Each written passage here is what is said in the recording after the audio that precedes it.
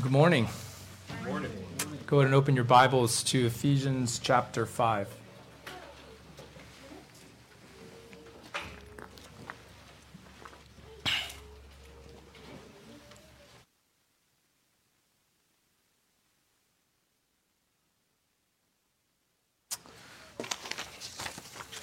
Okay.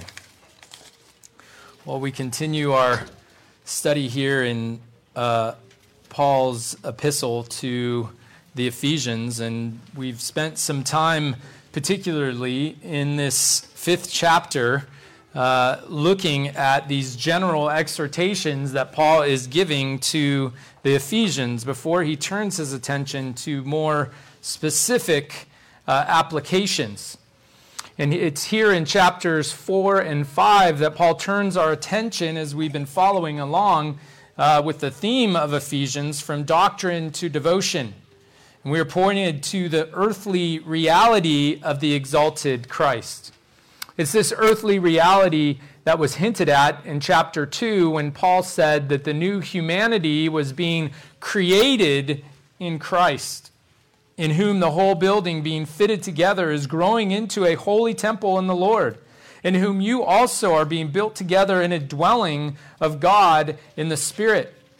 Again, progressing the analogy with reference not only to being the temple of God, but Christ's very body, that the Gentiles in chapter 3, verse 6 are fellow heirs and fellow members of the body and fellow partakers of the promise in Christ Jesus through the gospel. And again in chapter 4, verse 15, we are to grow up in all aspects into Him who is the head, even Christ, from whom the whole body being fitted and held together by what every joint supplies, according to the proper working of each individual part, causes the growth of the body for the building up of itself in love. And this morning, this metaphor is extended again in our passage, as the Spirit of God adds the analogy of light to the picture of the new creature in Christ. This morning we will be addressing Ephesians chapter 5, verses 8 through 10, but for context I'll read for us Ephesians chapter 5, verses 8 through 21. Follow along as I read the word of the Lord. For you were formerly darkness, but now you are light in the Lord. Walk as children of light. For the fruit of the light consists in all goodness and righteousness and truth, trying to learn what is pleasing to the Lord. Do not participate in the unfruitful deeds of darkness, but instead even expose them. For it is disgraceful even to speak of the things which are done by them in secret. But all things become visible when they are exposed by the light, for everything that becomes visible is light. For this reason it says, "Awake, sleeper, and arise from the dead, and Christ will shine on you. Therefore be careful how you walk, not as unwise men, but as wise, making the most of your time, because the days are evil. So then do not be foolish, but understand what the will of the Lord is. And do not get drunk with wine, for that is dissipation, but be filled with the Spirit, speaking to one another in psalms and hymns and spiritual songs, singing and making melody with your heart to the Lord. Always give thanks for all the things in the name of our Lord Jesus Christ to God, even the Father, and be subject to one another in the fear of Christ. For the grass withers and the flower fades, but the word of our God stands forever." Let us go to Him for help now. Oh, Heavenly Father, we come before you this morning. We petition you on behalf of Jesus Christ our Lord, in the Spirit that you have given us through union with Him, that we would not just be hearers of your word, but doers also. You would rightly speak this morning, that your truth would be known, and that we would be sanctified in your truth. We pray these things in Christ's name. Amen. Well, last week we examined the works of darkness, as well as the wages of darkness, and sought to understand some of the weapons against the darkness. And I really enjoy this comment enjoyed this comment from Brian Chappell, and I think it makes for a good transition and introduction for us this morning as we look at verses 8 through 10.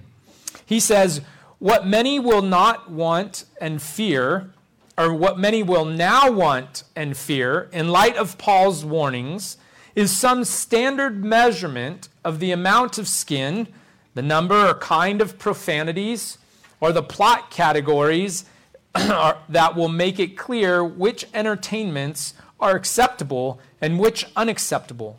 We may also want to know the maximum amount of personal spending that is allowed before it qualifies as greed. Such rules for all times and places, of course, cannot be constructed. If we look at our passage, or if we look before our passage this morning as we addressed last week as to the works of darkness, we see that immorality and impurity and greed must not even be named among you. There must be no filthiness and silly talk or coarse jesting, which are not fitting, but rather giving of thanks. Certainly no immoral or impure person or covetous man who is an idolater has an inheritance in the kingdom of Christ and God.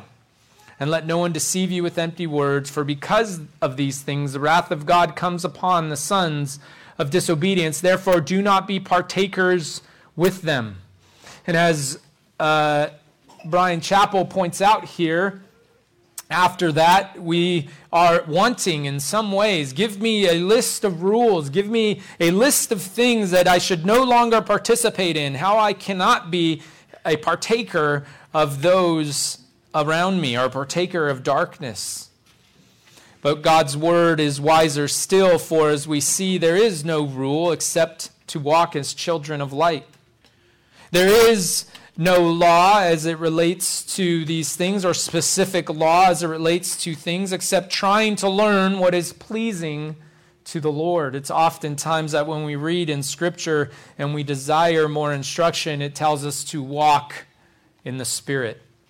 It's much more difficult, I believe, to walk in the Spirit, to walk as children of light, to try to learn what is pleasing to the Lord than it is to just follow a set of rote rules and laws of our own making, to create in ourselves a sense of piety, to construct in our minds a how-to manual or a sanctification for dummies, as some might put it. But this morning we turn our attention away from such laws and such pietists or pietism, and we look to understand what it means to walk as children of light. And so as we look at this, we're going to look at it under three headings. We're going to look at the foundation of the light, the fruit of the light, and the focus of the light. It wasn't too long ago that I heard a message based on the idea of light. It was based on this idea that Jesus is the light of the world, or that God is light. And the pastor proclaimed that light shines in the darkness, and the darkness has not overcome it. Choosing every illustration relating to light, even likening Jesus to a flashlight that you would take out from time to time as you needed to displace the darkness in your life. Unfortunately, it was woefully lacking in explaining what the light and darkness portrayed. So it was left up to the hearer to determine what it is the light they wanted in their life and what the darkness they needed to dispel. And you can imagine in the hearts and imaginations of men all the things that come about as we imagine what is light and what is darkness to us. But we need the light of Scripture to guide us better, to walk us well, so that we may understand what is this light and what is this darkness. We looked at the works of darkness last week. We saw as they relate to these things of sexual morality and an uncleanness or covetousness. There's filthiness and silly talk and coarse jesting, that these are the works of darkness. These are the things that lack light, for darkness is just that, is an absence of light. Darkness is not a thing, really. It's not made of particles and waves like light is. Light is a thing. Darkness is the absence of light. And so it would not surprise us that as we address that the foundation of light is the God of Scriptures, the one true and living God. Time would not permit me to do a full biblical theology of light this morning, so let's take a short survey of this biblical theme of light and darkness. And as we begin this trek through Scripture, we would do well to start in the beginning. We know that in the beginning that there was darkness. Before God spoke light into existence, there was darkness. As God made the heavens and the earth, it says that the earth was without form, and the Spirit was hovering over the deep. Well, we see that in this idea of darkness, it implies a lack of order. It implies that there was a chaos in some form there. And then God brings light to cast away the darkness and bring order and life to the day. And so we read in James's letter that every good thing given and every perfect gift is from above, coming down from the Father of lights, with whom there is no variation or shifting shadow. There is no lack in God. There is no absence of light in God. God is light. And so every good thing and every perfect gift is from above. And so we see that this idea of light and darkness is first related to who God is in himself, who the one true and living God is. God is light. But after the fall, this idea of darkness carried the reality, or light and darkness carried the reality of the difference between wickedness and righteousness. This seems to be the theme that Paul carries on in Ephesians chapter 5. You can turn with me to the book of Psalms, or the Psalms. We'll read a few passages from there, beginning in Psalm 82.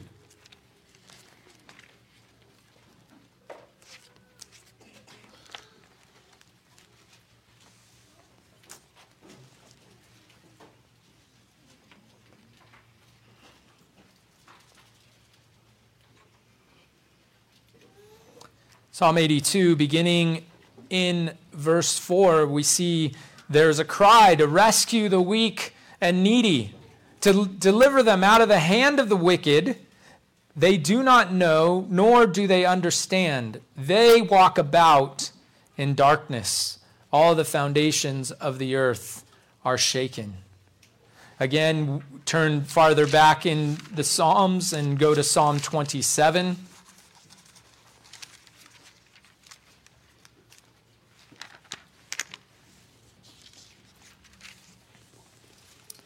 Psalm 27 in verses 1 and 2, "The Lord is my light and my salvation. Whom shall I fear? The Lord is the defense of my life. Whom shall I dread? When evildoers came upon me to devour my flesh, my adversaries and my enemies, they stumbled and fell.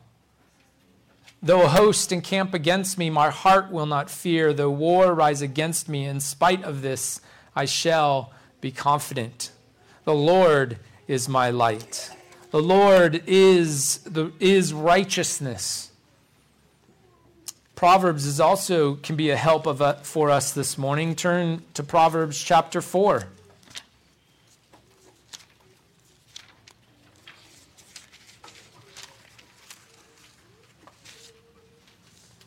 Proverbs chapter 4, verse 18.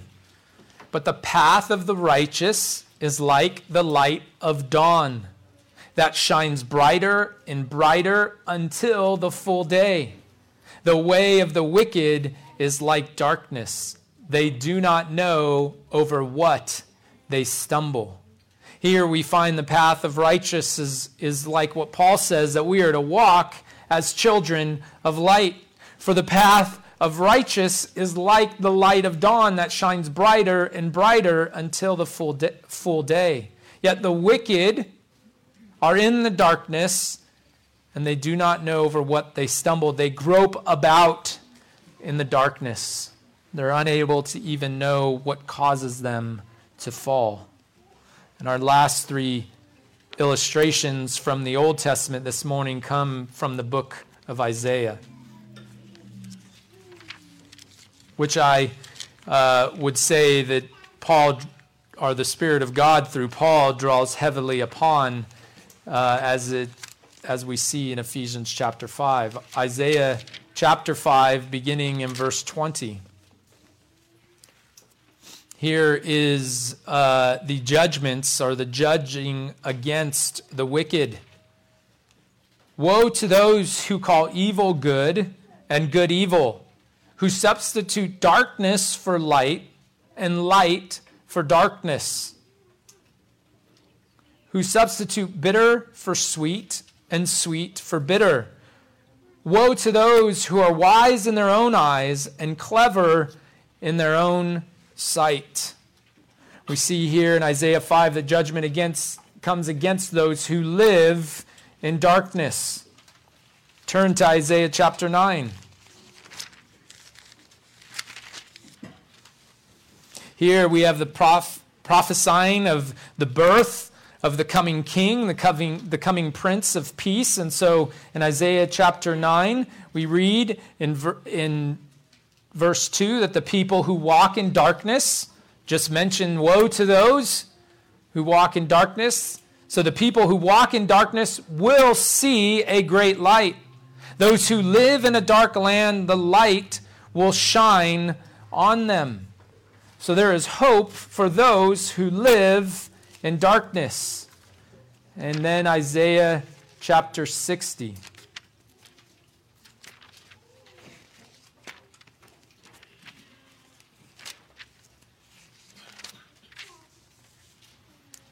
Here let's consider verses 1 through 3.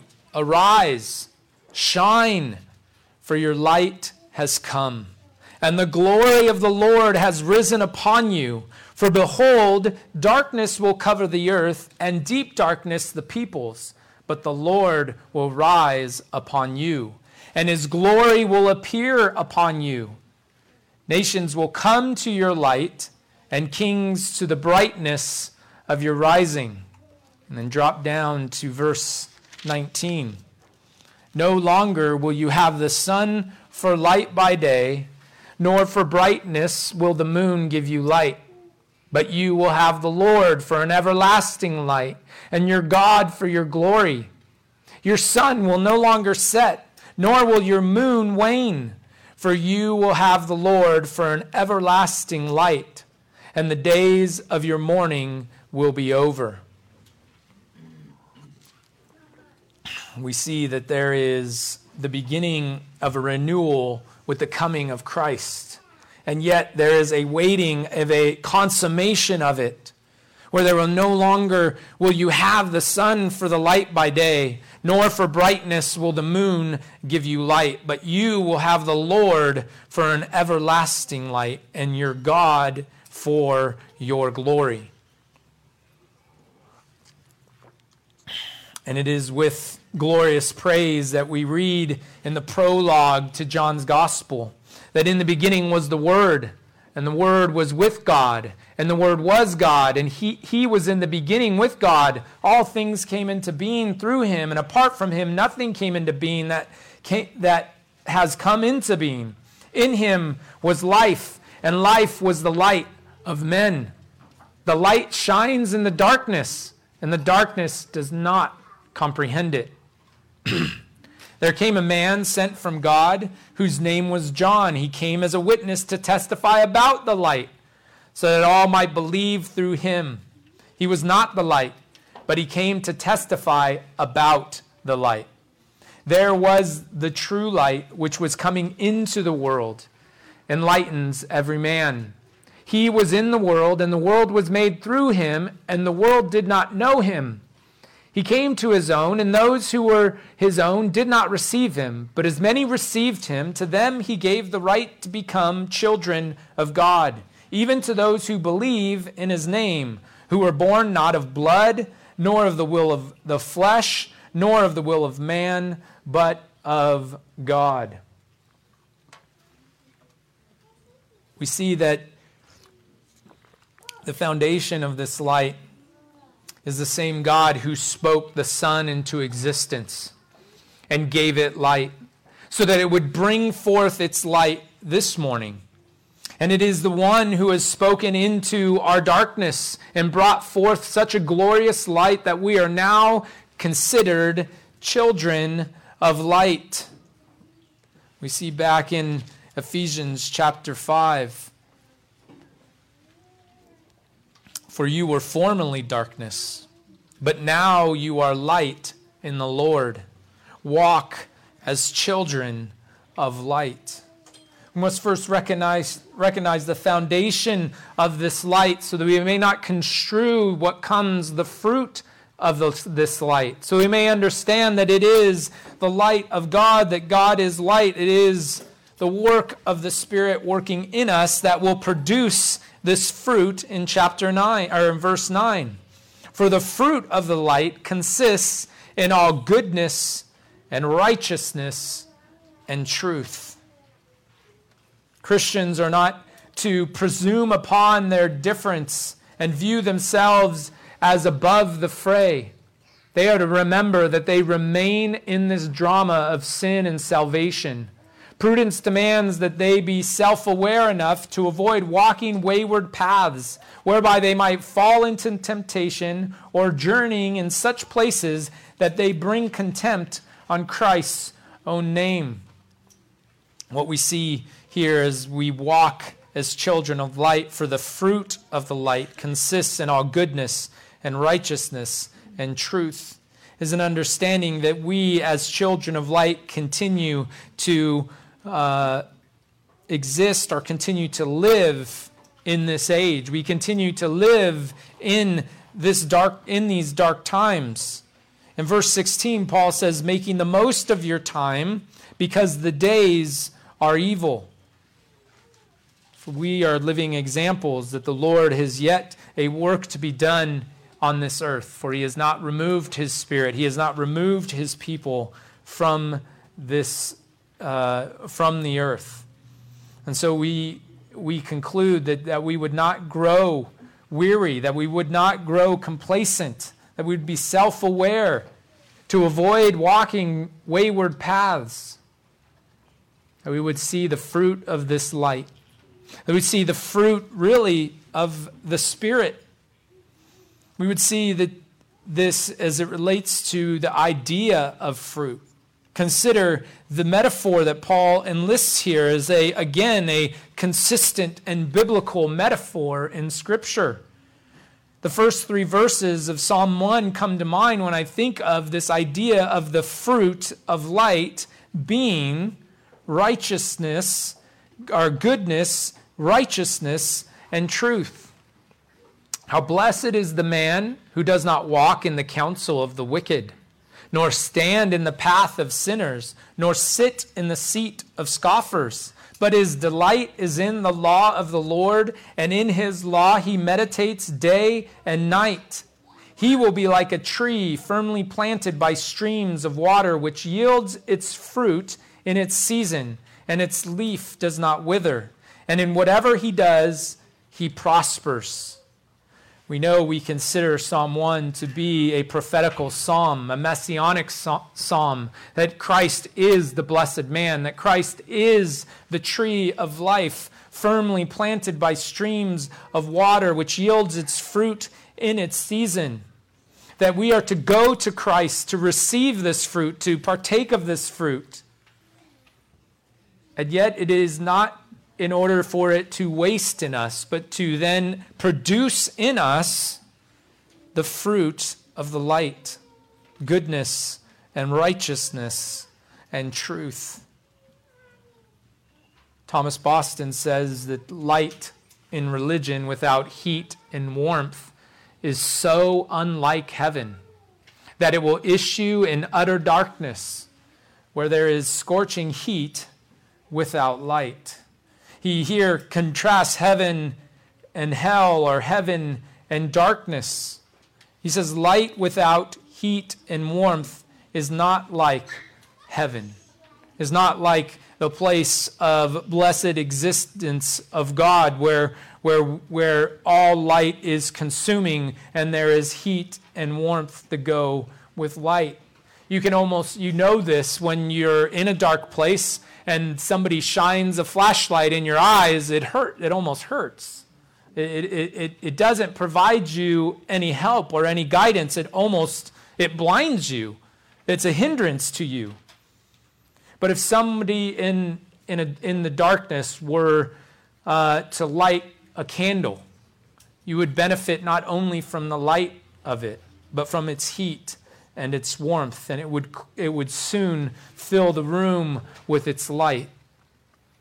And so is supposed to be our religion. Our religion is supposed to have the fruit of light, of goodness, of righteousness, and of truth. That the light that we bring to the darkness would be one of heat and warmth. For it's, as Boston says, that in utter darkness there will be scorching heat, but there will be no light. Consider the words of our Lord that there is a place where the worm does not die, nor the fire is quenched, and yet it is darkness, for there is weeping and gnashing of teeth. And so we recognize that though we have a foundation of the light in God and the fruit of the light as we see produced in us by the Spirit of God, we now may come to the focus of the light. The focus of the light. In verse 10, trying to learn what is pleasing to the Lord. See, the person who does, as one commentator says, the person who does what God says with a resentful heart and begrudging obedience does not bear the mark of the true child of light. Again, there is harshness in that light. There is no heat and warmth in the obedience that's done with a resentful heart and a begrudging obedience. For now, where you were once unable to please God and you were enemies of God, you were considered a child of wrath, a son of disobedience. You have now been made a child of God. You have been made children of light. And so it is of your new birthright that you may please your Father. We might want to understand this idea of pleasing God better, for in our own lives, in experience with our own parents, we may see that to please our parents is to appease our parents. That we may understand that I just need to do something just so they're no longer angry at me. Parents, may we repent of when we give our children that impression. But we recognize that sin is rampant in this world and even in our own hearts. But to please God is not to appease God, for God's wrath has been satisfied on the cross. There is no longer any condemnation for those that are in Christ. We proclaim this, we rest in this, we hope in this. And yet here Scripture says for us to learn what is pleasing to the Lord. That the child of light is as a learner. The child of light wants to know what it means or what is to be done that is pleasing to the Lord. Well, to please God is to share in His blessedness. For we know and we rightly confess that we can add nothing to God. Right? The Father of lights, where there is no shadow of turning. There is no lack in God. God is not wanting something from us. He didn't give us salvation and then lose something so that we would then give something back to Him in return. No, He gives from His infinite goodness, His eternal blessedness He gives to us. And it is, as we walk in obedience, it is our right as children of light to share in His blessedness and so experience His pleasure. What a wonderful blessing it is to be a child of light, that we can experience the pleasure of our Lord, that we don't have to walk in darkness, that we don't have to experience his wrath. Oh, for sure, when we disobey the Lord, we walk according to the flesh, we may experience the discipline of the Lord. For he is a good Father who will correct us and bring us back into fellowship with him. But here we are to learn what is pleasing to the Lord. This is the focus of the light, that we would not be looking to appease God, but to please God. I've said this before, that as I want to reinforce with my kids, is that their obedience should not come because of a fear of me, that they should not obey me to appease my wrath, but they should obey me in a desire to please me because they love me, because they share in my love with them. That is much lesser to the greater as we think of God. To share in his blessing is to bear his image, to walk in his ways. We read in Romans 8 where we are being conformed into the image of the Son. That is, that we are being conformed into the image of Christ and so share in his blessedness. And as I said, we must confess that God's pleasure is a gracious act. We don't walk as children of light. We don't bear fruit of goodness and righteousness and truth, and so earn a reward from God. God's pleasure is a gracious act. The Heidelberg Catechism is helpful to us. In question 62, it says, why can't our good works be our righteousness before God, or at least a part of our righteousness? Because the righteousness which can pass God's judgment must be entirely perfect and must in every way measure up to the divine law. But even our best works in this life are imperfect and stained with sin. Question 63.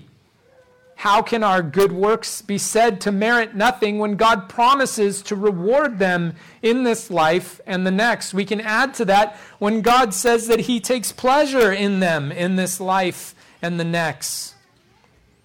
Well, this pleasure or this reward, the answer says, is not earned. It is a gift of grace. It is a pleasure, it is a right, it is a joy as a child of God, a child of light, to be able to please the Lord. For we cannot please the Lord apart from faith, as his word says elsewhere. And it is not done in our own power, but by the power of that light which brought everything into existence and upholds everything by the power of his word. That light which shone in the darkness of fallen creation on that mountain in Jerusalem and caused all to fall on their face. And it also caused the very sun to cover its glory at his death. That light who was sent as flaming tongues upon the apostles to be spread through the preaching of the gospel and is now at work in every believer.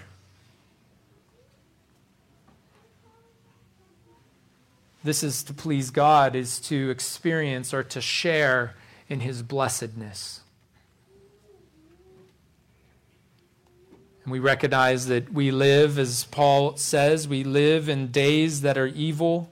We live amongst those who are living and practicing unfruitful deeds of darkness. We live along people who walk in the futility of their minds, that are darkened in their understanding, excluded from the life of God because of the ignorance that is in them, because of the hardness of their heart.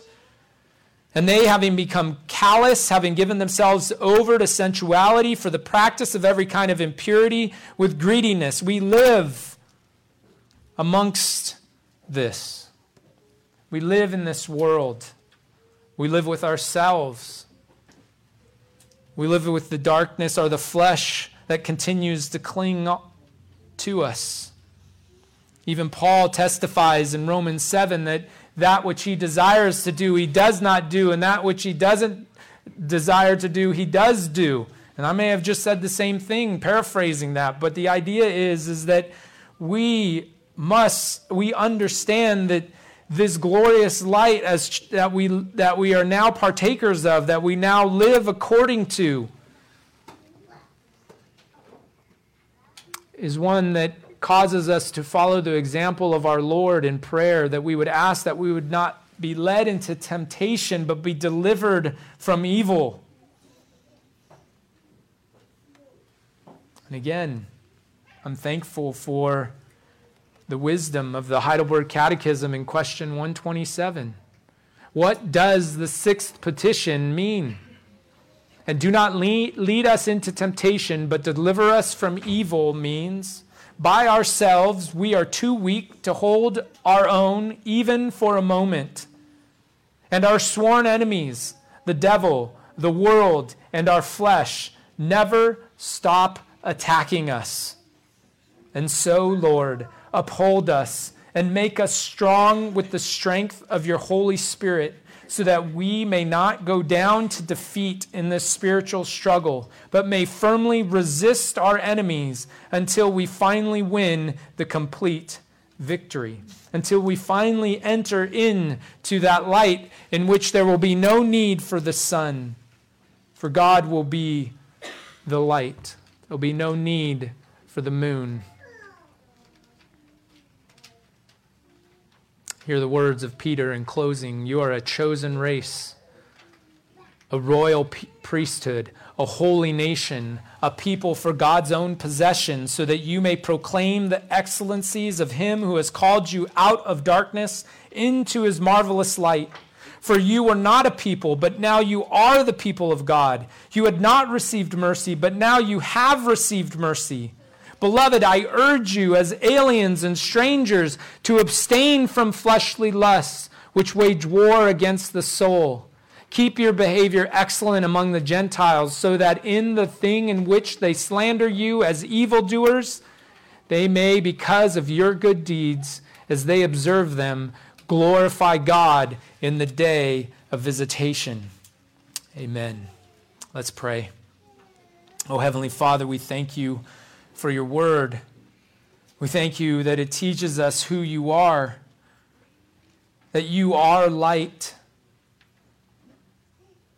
and that you have revealed yourself to us, your creatures. Who is man, O Lord, that you would reveal yourself to them? But you have done so much more than reveal yourself to us in creation.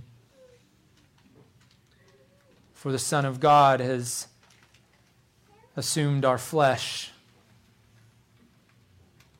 not in glorious light, but in humble humanity, born as a servant, born under the law,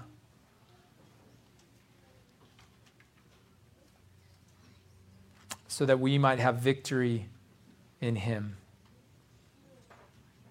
Oh Lord, we thank you that you have made us children of light in Christ Jesus, that you've given us your spirit of light to produce in us fruit of light, so that we might be a light to this darkness.